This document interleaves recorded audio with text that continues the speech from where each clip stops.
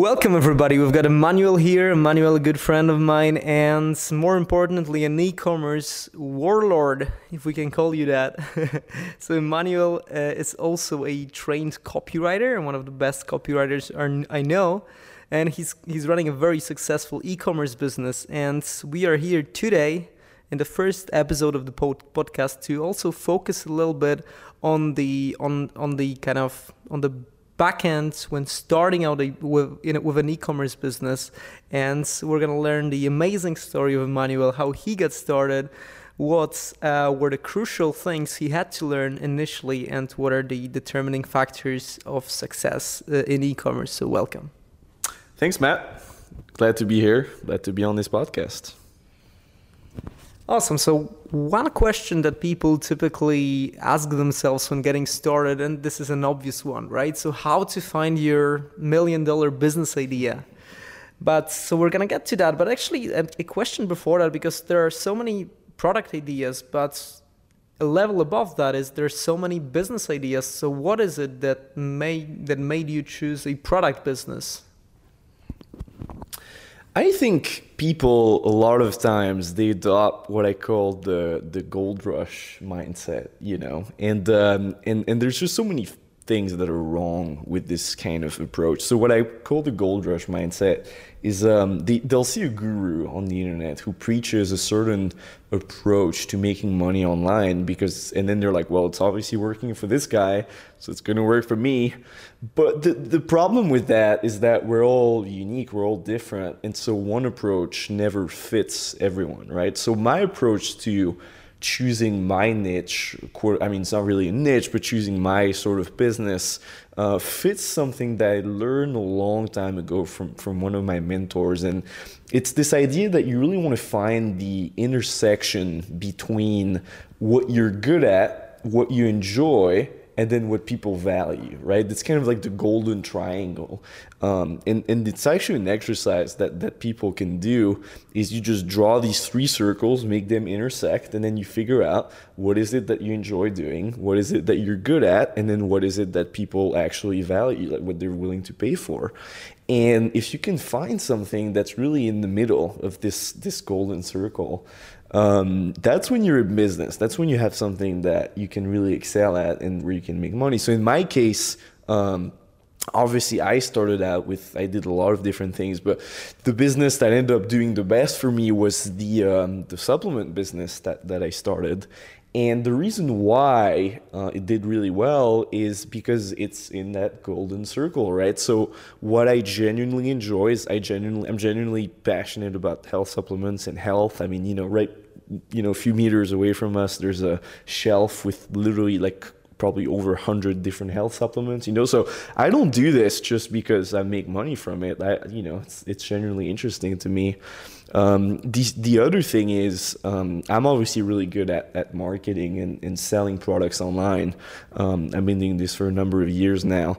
And then the third thing is obviously also people really value health supplements. We're talking about $1 billion industry here. So it all fits, it all works, and obviously it sounds kind of easy. It's not just as easy as making this little circle, but it's definitely a good way to start. So that's how I chose what I would get into. I would say if you're just starting out, it might be a good idea to choose something that is kind of proven and established.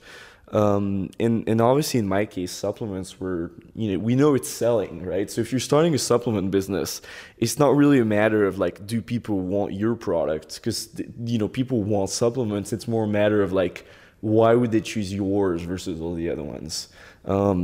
So yeah, that was my approach to choosing the business.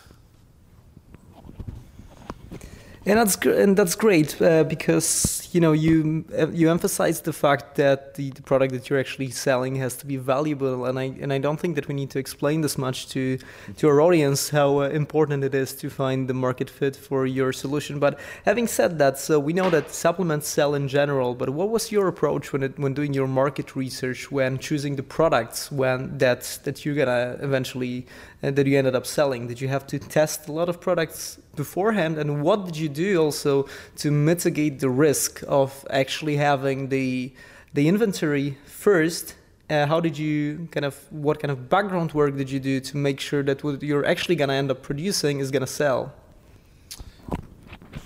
So I think market research in general is just, it's vastly underrated. So people just vastly under research in general. So I like to say that there's two things that fuck people up in business. Is one, obviously they don't take enough action, but then the other thing is they don't reflect and think enough. So I mean, you could argue they're not really doing anything if they're not acting or thinking, but it's still a very valid point. So my approach was not testing hundreds of products. That's not how I did it. I know people who do that, they do well. That wasn't my approach to it, because fundamentally, if you really understand your market and if you really understand what people want, I'd say you can sort of guess. It's not even guess. You can really figure out how to create a unique product and how to create a product people are going to want to buy. So what I did is I decided I'm going to know everything I can about the supplement industry.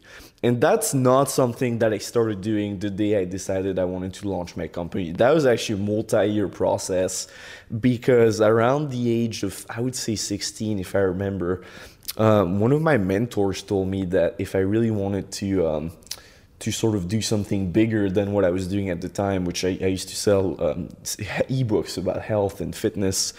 And he told me, if you want to do something bigger, you're obviously interested in supplements. So, you already want to start doing research around that. So what I used to do back then, and that's what he told me to do, is whenever you see a supplement store, you want to go in that store and you want to ask the salesperson, what is your best-selling product right now? And that's just a habit that I picked up. And again, I was already doing this, except asking. Like, I would already go in the store, because I wanted to know, because I just loved health supplements, And but he told me, so I would ask what's the best-selling product, and then I would go on these e-commerce sites like iHerb and all these big supplement sites, and I would really try to look for what was selling and what was working and what wasn't working as well. So that started at around 16. So then by the time I was 18 and I wanted to launch this supplement company, I already had all this knowledge about the industry, right? The other thing, so that was the background. What I did when I actually wanted to launch the company is I just, I think I even bought a few market research reports by big companies, and I just looked at the data about the supplement industry and what was going on there. And the biggest thing that I noticed personally was the best segment in the industry is definitely seniors. It's older people. So it's funny how, me being in my little bubble of obviously younger people, everyone was telling me, well, you're obviously going to do a fitness thing. And then funny enough, I did my research and I was like, well, the fitness segment is definitely overcrowded. And then also it's not even the best segment, because if you look at the buying data, most of the money in the industry comes from seniors. And then also, my mom was also very interested in health supplements and anti-aging things. And, shout out to her if she's watching this. So she was kind of an inspiration in that as well, because I could see what she was buying.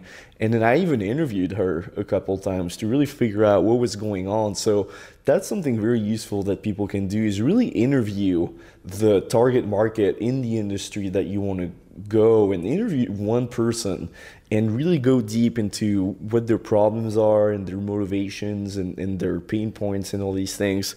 And I got a lot of insights from that. Just it was just invaluable, things about, like, some of the things you can ask is like, what are their nightmares, quote unquote, like, when they're alone in their room at night, what's going through their mind, and just things like that.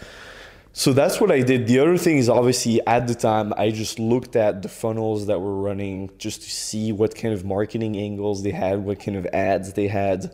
And I really wanted to know everything I could about this industry. And then obviously just looking at what's selling on Amazon and all these things. And over time, you do that for maybe a few weeks and you start to really get this picture of the market. And then once you have this picture, I think you've done most of the hard work, because if you're just a little bit smart, you're going to figure out that there's obviously something that is trending. So what happened to me is I saw obviously we're going to go for seniors. And then I saw for that demographic what was working really well was probiotics. And probiotics was also something that I was really interested in. I actually wrote not in my third year of high school, which was the year where I dropped out, but I had to do a research reports, and I ended up writing this 70-page research reports on probiotics because I was really interested in it. So then I also saw, well, these things are selling like crazy, and I obviously have just written this thesis about, not thesis, you get my point, this sort of huge report about probiotics. I went through like over 500 different studies. So I knew a lot about it. It was selling, and I was like, there's just no way I'm going to do anything else. It's just so obvious to me. And then since I knew so much about it, I knew how to make a better product. Which in my case, I just did through increasing the number of bacteria that was in every capsule. That was kind of my marketing angle. So most capsules in France at the time, they had 1 or 2 billion bacteria per capsule. And then I kind of figured out that, first of all, knowing about the product, I knew if I could put 30 billion bacteria per capsule, obviously it makes it a better product because I knew about probiotics and I had experienced the difference between 2 billion and 30 billion, and I knew it's just, it's like a whole nother thing. And then also from the marketing perspective, I mean, how good is that? 15 times more bacteria per capsule, 30 times more bacteria per capsule. That's just like so graphic. So, and then that's how I came up with this very first product that was a huge success. Mm-hmm. Yeah, make it double, make it triple. I love the angle. Yeah, so this is cool. So you did some. So let me just recap what you mentioned. So first of all, you got into the industry really deeply, right? So you understood the ins and outs about the reports, about what's selling, about what's not selling. So all the background work was there. Now, was there any kind of quantitative approach to this as well? So what are the indicators to you that something is going to be a good product? Are you looking at just the sales volume, or is there any also sweet spots of the sales volume versus competition that something is selling? And what are kind of the red flags when it comes to what kind of market not to enter? I think my approach was definitely not. Yeah, I'd say if I had to it was probably like 20% a numbers approach, but 80% of it was really it's really a feel that you have to get. And I'm not a very like touchy-feely person, but when I'm talking about a feel, it's more like this sort of intuition that you have to build up through this research.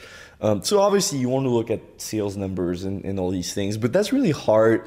First of all, the data is not always accurate, because no companies don't have to report. They do have to report their sales data, but you don't know if these sales come from their probiotic or from their vitamin D, So the data isn't going to help you choose the exact product. The data is helpful when it comes to the industry, to scope out the industry. But one of the things that is really, really helpful is in any market, there's always these waves. So that the way I perceive markets is that I see them in waves that kind of come and go. And the way you really find something before, like ideally, obviously, if the market is a wave, well, you want to get right here, right? Because it's right before the wave. And that's what happened to me with probiotics, because the probiotic wave in France is really did this. And when I started in late 2016, it was really about to blow up. And I think I did help the bubble. It wasn't a bubble, but I helped the wave sort of blow up because I just did so much advertising about it, So basically I was here and then the thing blew up. Obviously I rode it all the way to the top and then it started going down. That's when I went into like other products and other things. And then by now it's actually this completely mainstream thing that everyone knows about.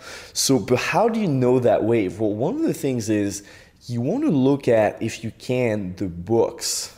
Books are great, and articles and just content in general, because making content is a lot easier than making products. So if you can look at what is it that people are interested in when it comes to the content in your niche, right? And one of the things that I saw is people were just devouring content about the gut bacteria online. And there's also this book that came out, I think in 2015, about the gut bacteria, the gut health in France. And it was actually a French book, and it was a massive bestseller. It was in every library.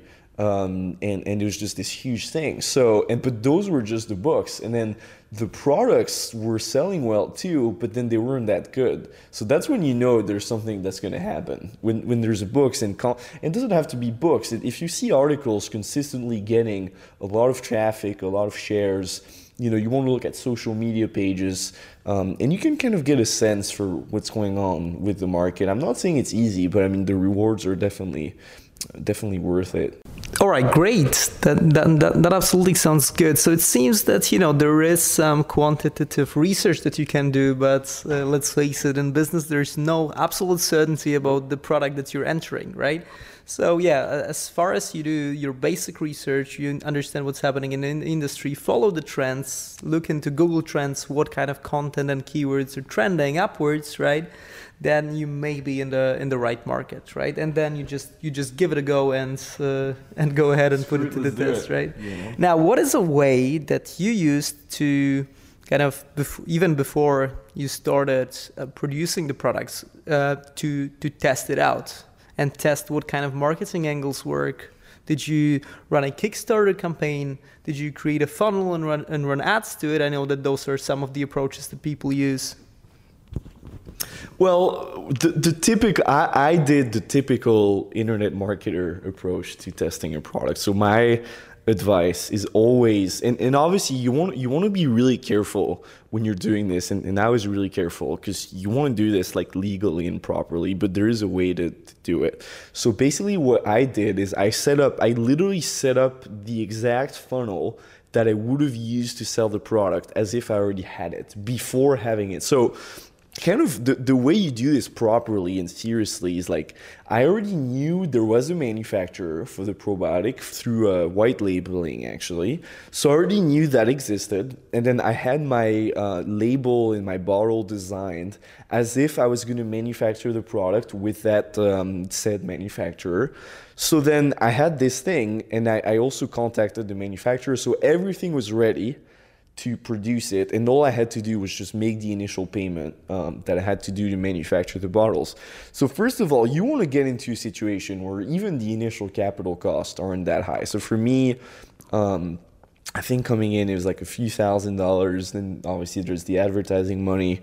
But I was making pretty good money already back then, so it wasn't like a huge amount for me.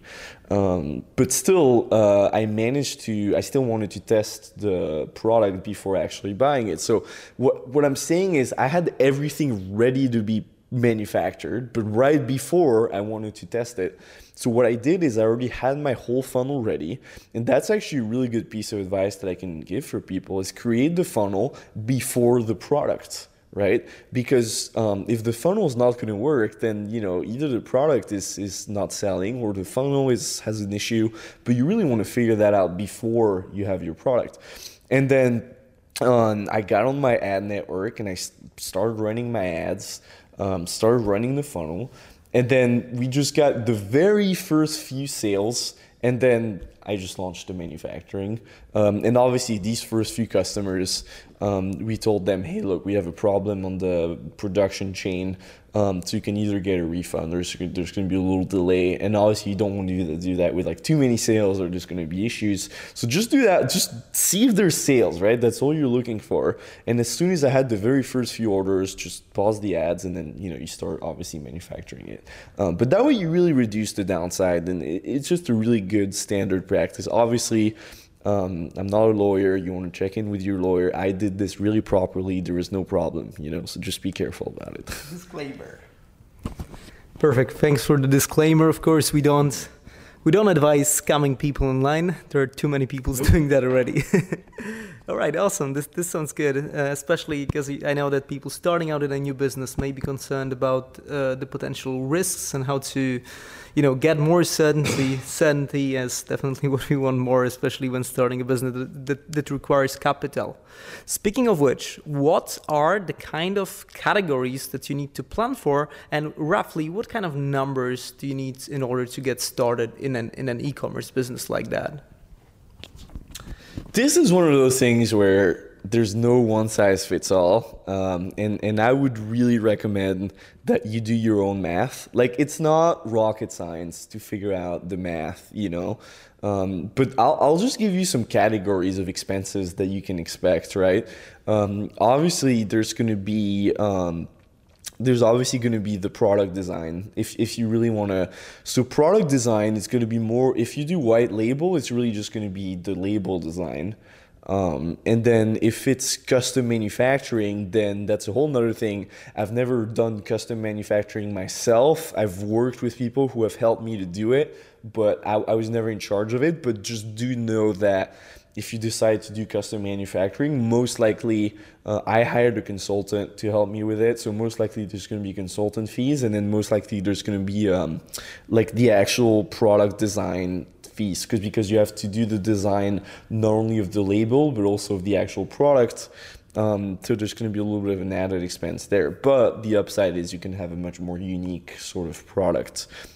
Then obviously there's going to be the initial advertising expense. That's something where I can actually give a number, because it's pretty standard to do $5,000 to $10,000 for an initial advertising run, at least in my world. So, I see a lot of people, like, they're going to spend like a few $100s on ads, and they're like, oh, it's not working. Well, it actually takes like $5,000 to $10,000 a lot of the time to get a proper ad campaign working, especially if it's like a new product and stuff.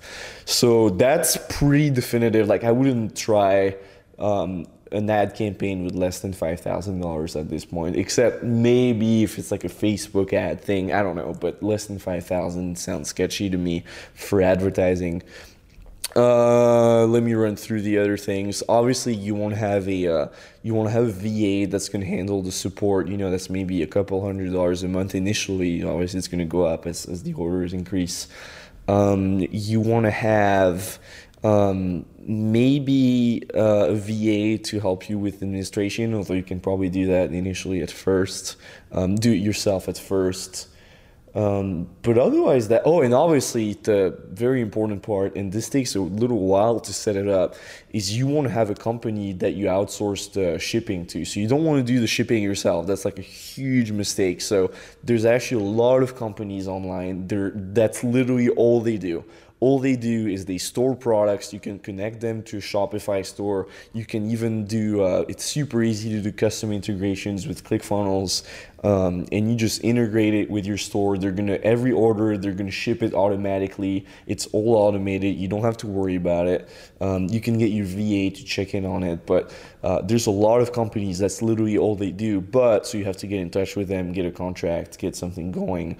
But usually you have to pay them for every order. So it's typically going to be anywhere from $3 to $20+ per order to ship it out and store it and all these things. But aside from that, I would say, depending if you want to do white label, I think you can really get it going for less than $10,000-$20,000. If you're really street smart, less than 10,000, I think is doable. I wouldn't do it with less than 5,000. Less than 5,000, I would save more money, because if you're really short on cash, it's not the right time to start a business like this, And if you want to do custom manufacturing, which obviously, if you do, it has much bigger upside to do custom manufacturing. That's when you're starting to look at minimum just 30,000, but that's if you're lucky. I would say the most realistic number is 50,000 to 100,000 for custom manufacturing. So those are the numbers. That makes sense. So let me just summarize that. So we've got the product design, right? We've got the advertising costs. We've got the shipping company, the fulfillment company that you need to take care of. You need a VA to take care of customer support and some admin stuff, right? Is there anything else? Well, and and the actual products, of course. yeah, I mean that's like the main part, you know. Gotcha. And the ad costs, I think you mentioned that. Yeah, I think I did. Yeah, so that's when it comes to budgeting. Now, after spending all this budget, you need to make your money back, which brings us to the point of pricing. Mm-hmm. So what is your approach? Would you rather go with high-end, high-quality products, or would you compete on price? So my approach, and there's many approaches to this, and you have to find what works for you. But my approach has always been premium products at premium prices. And I think the way you can figure out what approach you want to do is really look at your own behavior as a consumer. And so my behavior as a consumer is, if there's something that I want to accomplish, right? There's a goal, there's an idea that I'm pursuing. Then for me, I'm always someone where I'm either all in or I'm out. There's no in between, and that's not necessarily good. That's just how I do things. So you know, if I'm gonna get a health supplement, I'm gonna get the best. And if I'm gonna get some equipment, you know, we're doing a video now. If I'm gonna do a video, I'm gonna get the best equipment. I'm gonna get the best camera. And it's not necessarily to say I'm spending more, but it's just I do less things. But whenever I do something, I'm just gonna go all in and get the best. So this is my behavior as a consumer, and that's kind of what I modeled as a business owner. So I wanted to have the best product, no matter the cost required to manufacture it, and then I was going to sell it at the highest price. You know, that was my approach. And people, you would be surprised because there's a lot of people in business. They really try to differentiate themselves through their lower prices, and that's. Typically, that's not necessarily the best approach. Obviously, lower prices, all things considered equal, is gonna be better. But in general, if people really want the desired result that you're promising, and your product is superior than other products at providing that result, they're typically going to be willing to pay a significant premium to get your product. So my numbers ended up looking something like. Every bottle of my supplement at the highest scale was like $8 roughly or something. That's still roughly what it is in terms of the probiotics. So that's actually really expensive for a supplement. 8 like $8. Okay. Like I mean, that would be crazy. No, $8 per bottle. And just so you know, that's very expensive because it was white labeled, and also, to be fair, it was a really, really, really good product. So most supplements, like a lot of the time, you can get them for like 50 cents per bottle. But like mine was like $8 per bottle. But the upside is, after some experiments, the final price ended up being 67 euros per bottle. Which is around, I think, $75 roughly. So we're almost looking at a 10x margin. And obviously it's the margin, you also have to subtract the shipping costs and all these things. But you know, roughly, if you did the math after shipping and then there's VAT and all these things, you know, but I was close to like a 5x margin or something like that, you know, depending on the situation. So that I had all this thing that I could pour into advertising, which helped this thing grow like really, really quickly. And again, don't try to fuck with me on the math. I'd have to like look at the exact numbers because I'm obviously into other projects as well. But that was it. Basically, it was a really, really good thing. We're like, you know, good enough where I don't have to know my margin by memory, and it still made like a really good amount of money. That's how you know you have like a good winner. You know, when you don't have to like penny pinch every little cent here and there. So yeah, that's just my approach. Premium products at a premium price. Mm-hmm. Super important. And yeah, you definitely need to keep your margins high enough to be able to reinvest into ads, right? By the simple principle, whoever can spend most on acquiring customers wins in the market. Now, another thing that I wanted to talk about is because, you know, a lot of people imagine e-commerce business to be a little bit easier to scale and automate than, for example, a service business. We have a lot of people in the audience who are transitioning from a service-based business into e-commerce because they are chasing this dream of automation, and they are kind of fed up with all the client delivery that they need to do.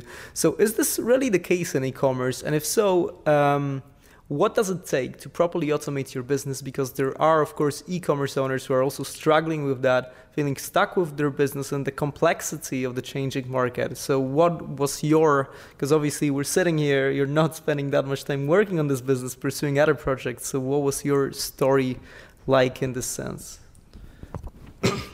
I think, there's two sides to this. The first one that I do want to mention is the grass is always greener.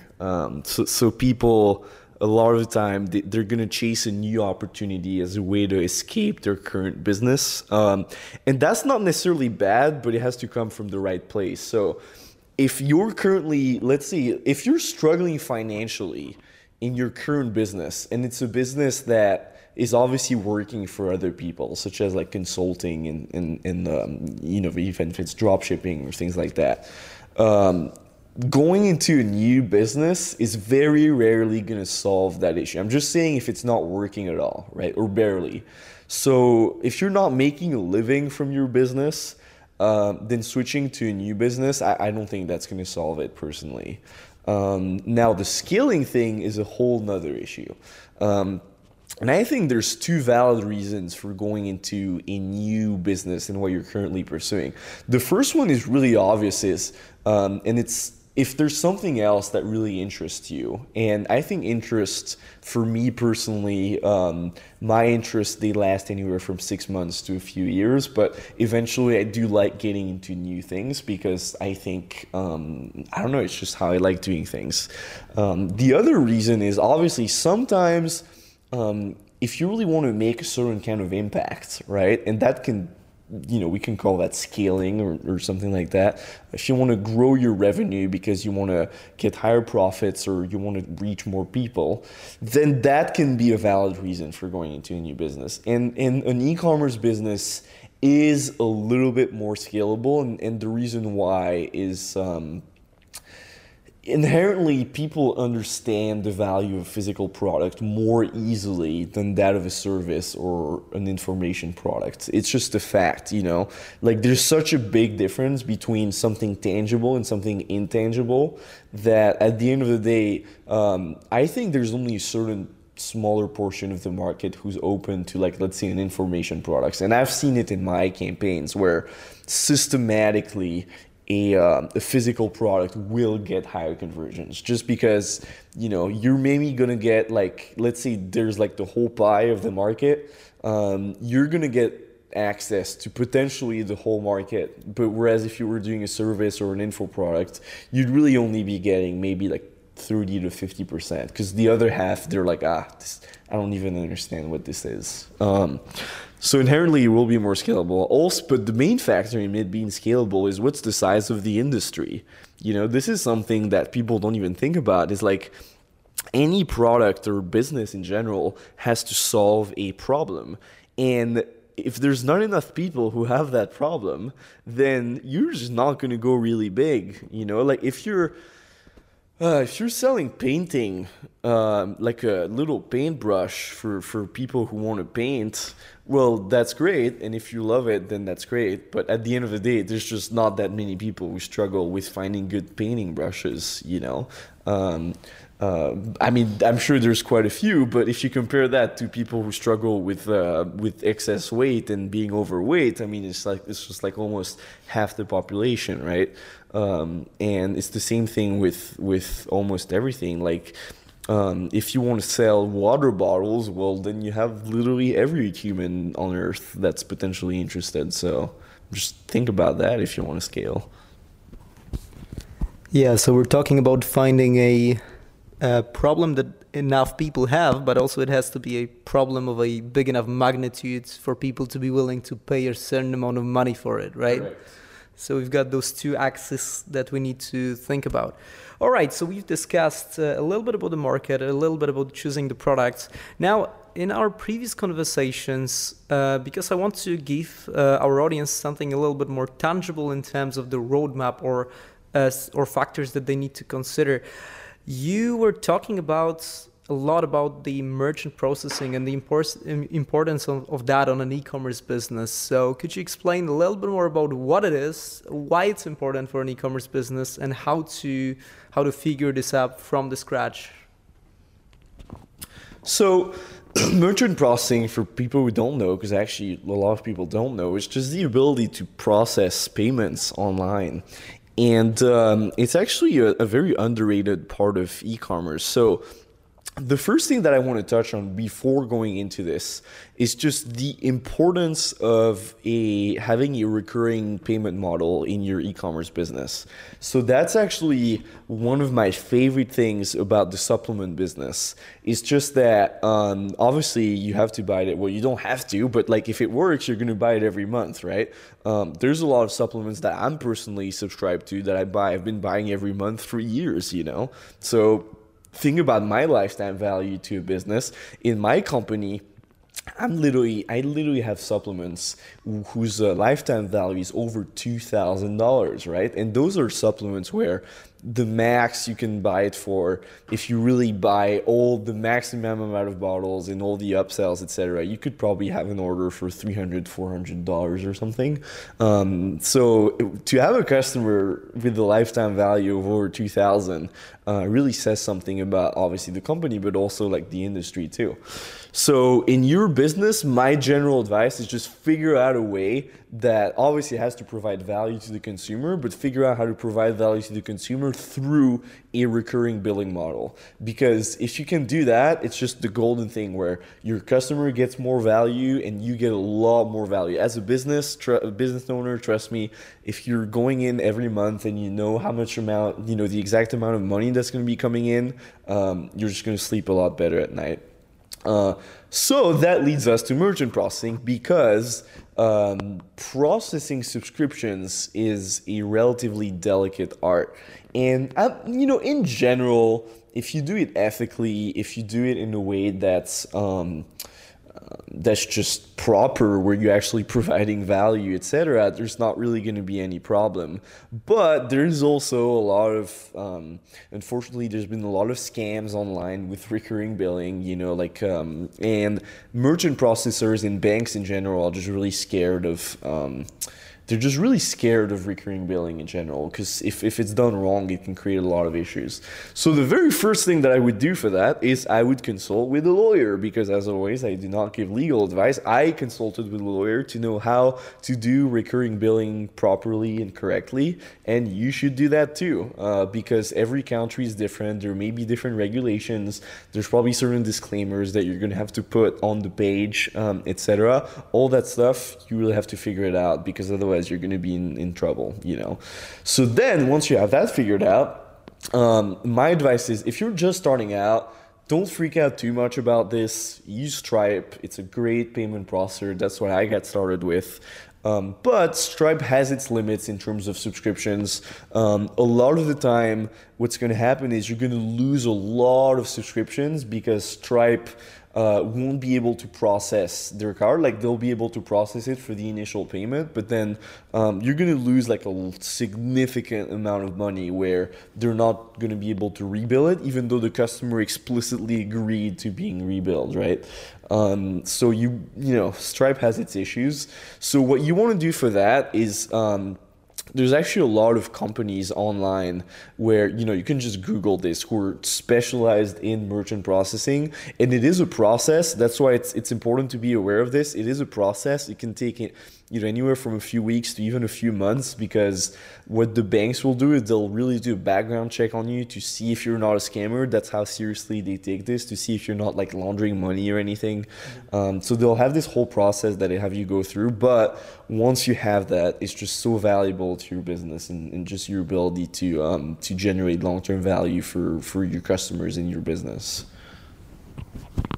Yeah, absolutely. And this is the topic that few people when starting out are even aware, right? Especially if somebody has not been selling anything online before. Now, I'd like to go back a little bit because you mentioned when we were discussing the budget, you mentioned the minimum amount you'd like to spend on advertising when getting started. So having said that, is there any process or any kind of decision-making framework that you have for choosing the advertising channel that you would go with? For does it depend on the products? Does it depend on, you know, how much money you have? Or what's your take on that? This is really something where that's literally like a skill set in and of itself, right? Like there's people like me who just make a living like making decisions like this. All right, so I wanted to also get back to the topic. When we were discussing the budget, you mentioned that you suggest investing at least $5,000 to $10,000 into advertising. What about the choice of the ad network, or is there any strategy that you're using to set that decision? Do you go with Google? Do you go with Facebook? I think the Facebook is now the default option, right? Exactly. Some people are also considering some organic strategies. So, what is your approach to choosing your source of traffic?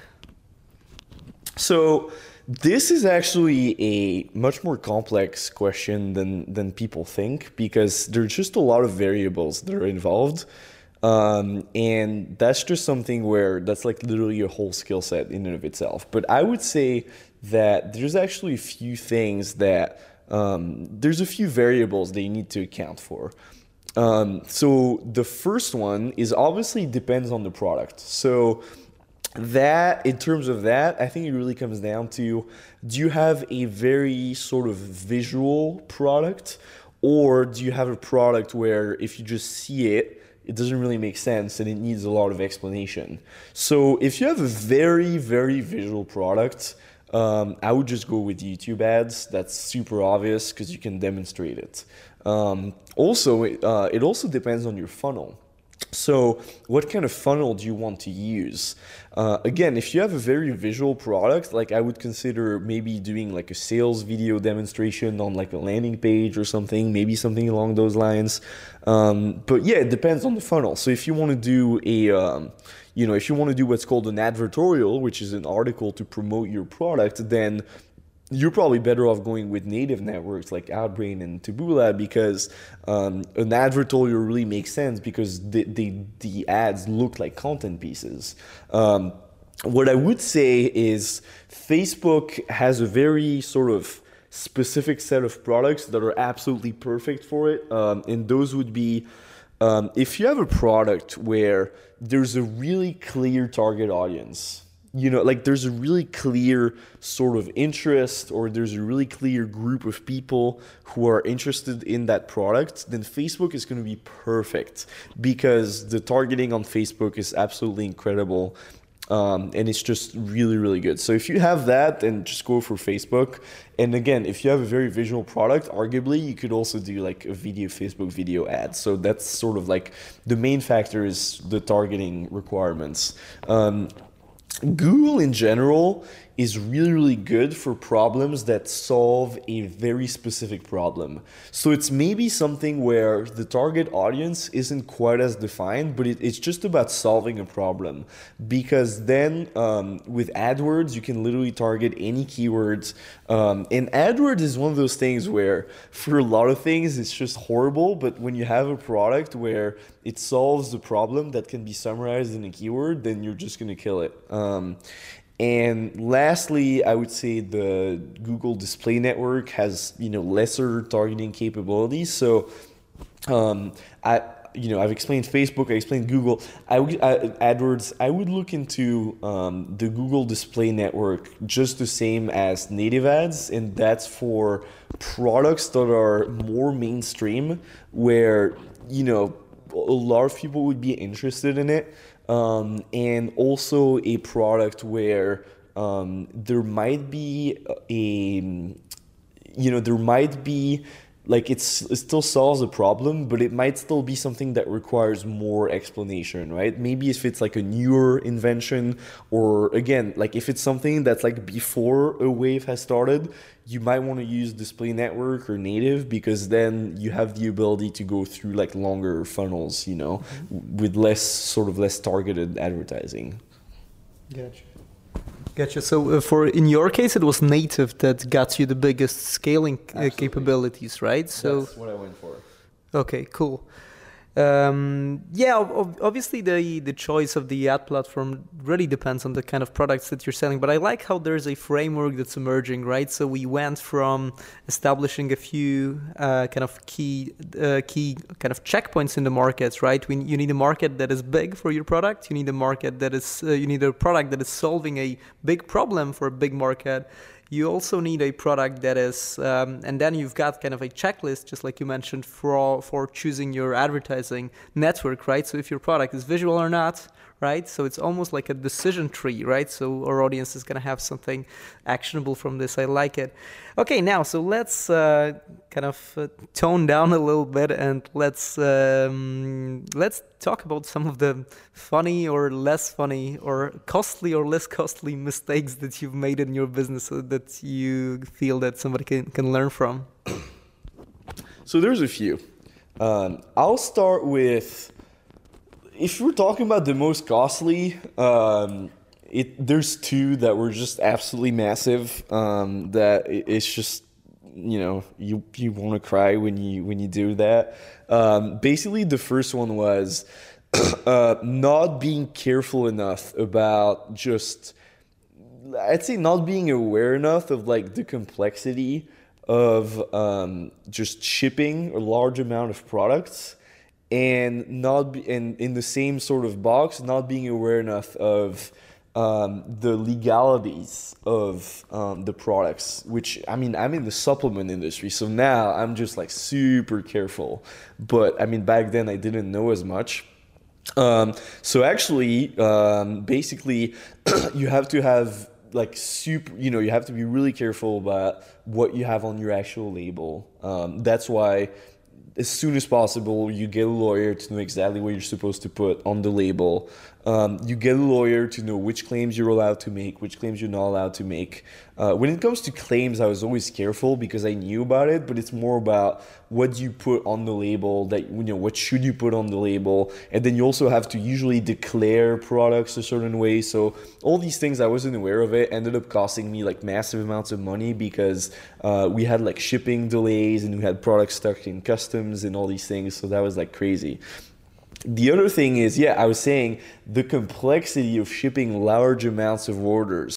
So it's not because you're successfully shipping 10 to 20 orders a day that you're going to successfully ship 200 orders a day, right? Because, you know, when you increase the scale, you increase the complexity, there's going to be things breaking down. You know, we had custom integrations with our shipping partner, and then these integrations, there's always going to be some bugs and problems that's going to cause like delays. And it's just like a whole thing in and of itself. So I would say, not investing enough time and just thought into really making sure that I had like a foolproof system for shipping orders. I would say that was a big mistake. And the reason why both of these things are really costly is because any shipping, like literally, just let me break it down for you. Any shipping problem that you have, customers will be pissed off. That's obvious. If they're pissed off and you want to do things ethically, you have to refund them. And you do refund them, but then you've already spent the money on advertising to acquire these customers. So not only do you have to refund, but you've also lost the ad money. So let's say you have a media buy, you spend $50,000 on ads, and let's say you get, I'm just random numbers, maybe they don't make sense, I don't know, but you spend $50,000 on ads, you get $150,000 in revenue. Let's say you have a high margin product, so out of that $150,000 in revenue, that's $100,000 of net margin before ad costs. So then supposedly you should have a $50,000 profit.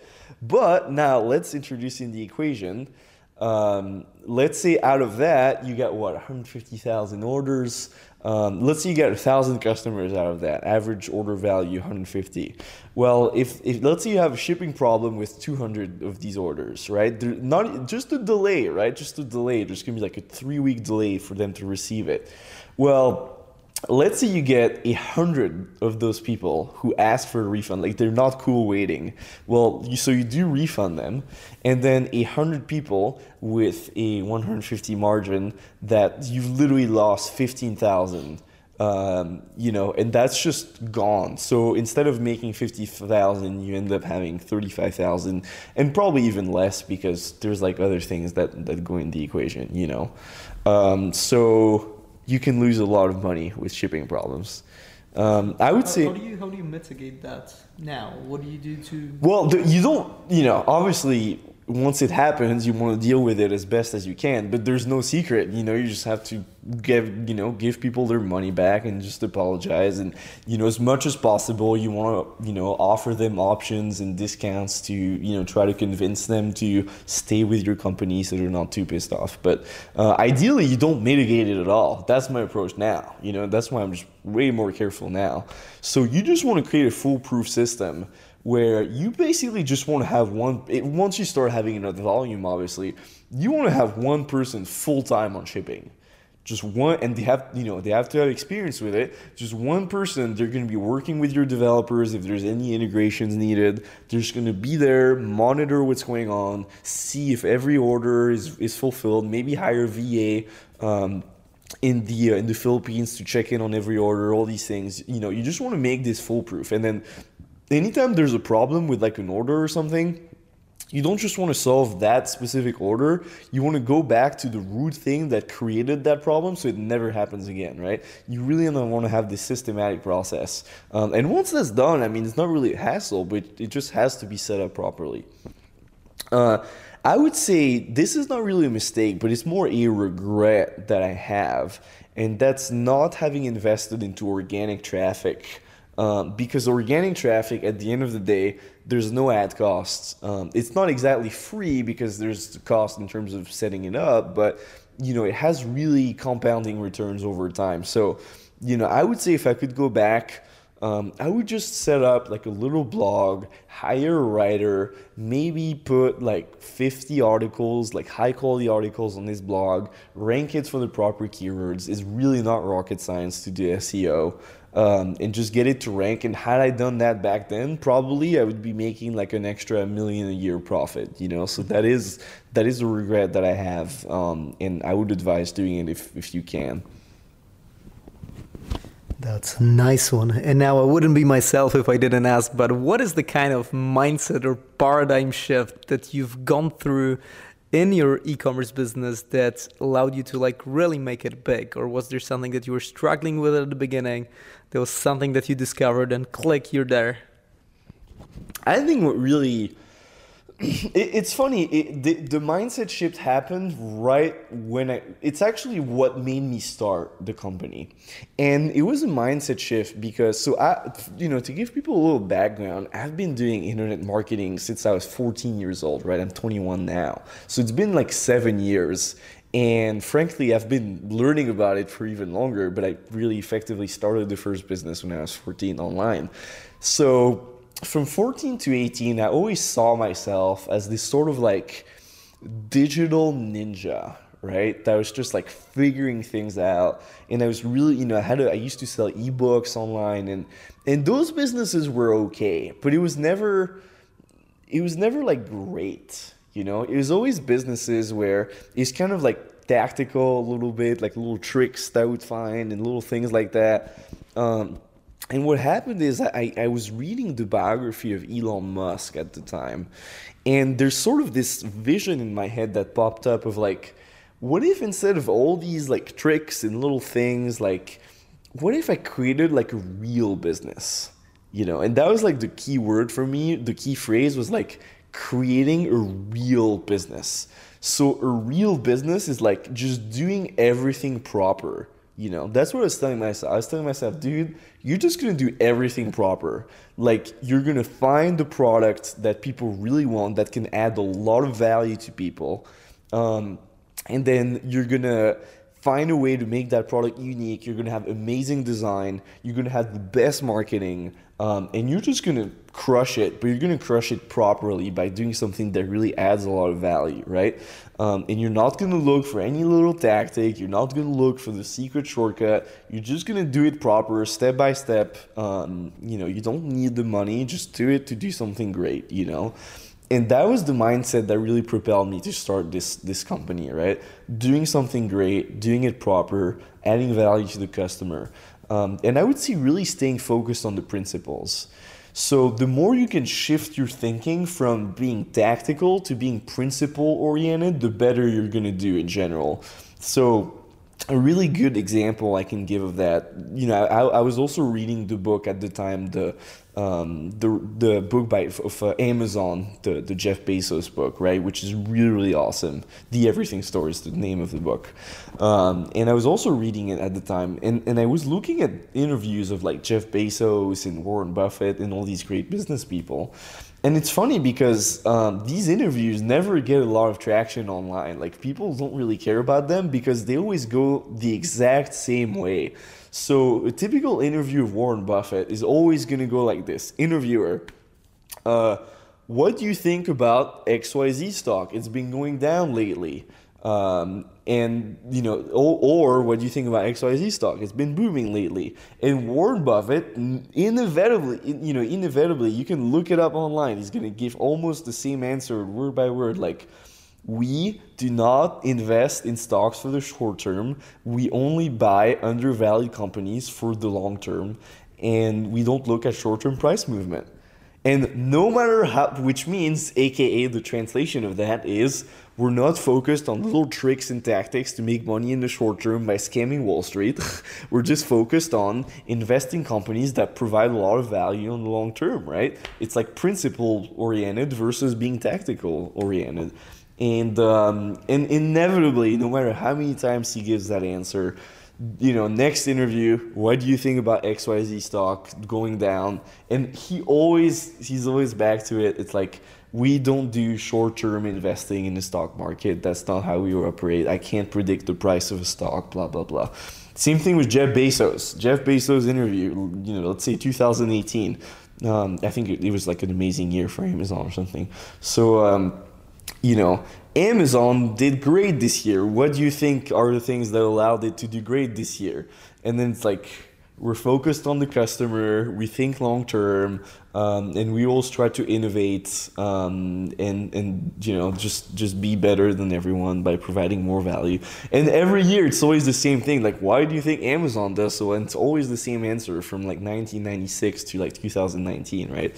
So the more you can think in principles, like the closer you get to Bezos and Buffett, the way I think about it, the better off you're going to be. The more you think like a billionaire, the better off you're going to be.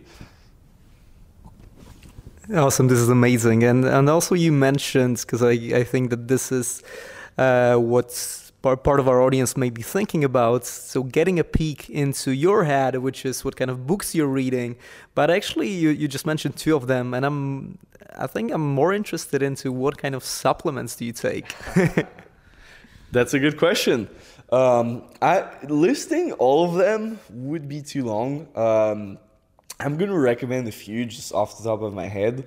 In terms of like mental focus, Alpha Brain is I've just seen really good results with it. There's even like 2 clinical studies that on humans, healthy humans, that prove it's effective. So Alpha Brain just for like mental focus, staying calm, not having emotions, mess with your work, all these things, just really good. You want to get the basics in, like magnesium. I think something like 80% of people are deficient in magnesium. Something like zinc to, if you exercise a lot of people who exercise quite a bit are deficient in zinc. You want to look into, I would get a good, like a B vitamin complex or something like that. A lot of people, there's going to be 1 or 2 B vitamins that they're deficient in. That's going to hurt their energy production and all these things. And aside from supplements, just like a quick thing, like before supplements, like just get a proper exercise routine, you know, like 3 times per week. I personally do a lot of like weight training, but I also do like twice per week. I do some sprints, which really helps with like mental focus and all these things. There's a lot of studies to back it up. So if you're really lazy, just twice per week, just get out, do like 5 or 6 sets of sprints. Really, it doesn't take that much time. 20 minutes makes a huge difference. Good thing with your diet. Like, you know, I'm not reinventing the wheel here, but just, you know, don't eat like simple carbs all the time. Try to eat like, you know, good amount of protein, good fats, healthy carb, all these things. They do make a huge difference as well. And then going back to the supplements, I would say for like exercise performance, if you do a lot of weightlifting, citrulline and creatine are good ones too. There's things for appetite reduction if you're trying to lose weight, such as saffron extract, 5-HTP are really good ones. And then for sleep, I personally take melatonin relatively frequently, and just really helps with sleep quality, circadian rhythm, all these things. I'm trying to think. I mean, those are all really good. Maybe if you have like skin problems, look into. I used to have really bad acne. Look into something like a liver supplement that generally really helps with like skin, for example, silymarin, all these things. Yeah, that's what I can think of. Cool, super valuable advice. Let's not forget that we're in business to actually live a proper life, yes, which health is a very important part of. All right, awesome. And also one more thing I wanted to ask you about, because we want the community around our audience to also be focused on people supporting each other and actually benefiting from the guests and benefiting the guests that we're bringing in. So what are the things that you would be able to help our community with? What kind of things would you like the audience to contact you about? So one of the things that I've been working on recently was sort of a shift, not even really a shift, but just a new project that I had. Because a lot of people, I've obviously made most of my revenue in my business through native ads. And I was honestly quite lucky because I got started with native ads in late 2016. So for those people who don't know, native ads are just one of the most underrated traffic opportunities on the internet right now. It's literally, we're talking about like tens, if not hundreds of billions and billions of impressions, massive amounts of traffic. So native ads are those little things that whenever you're reading an article, at the end of the article, you're going to see like a little thing with like, you might also like ...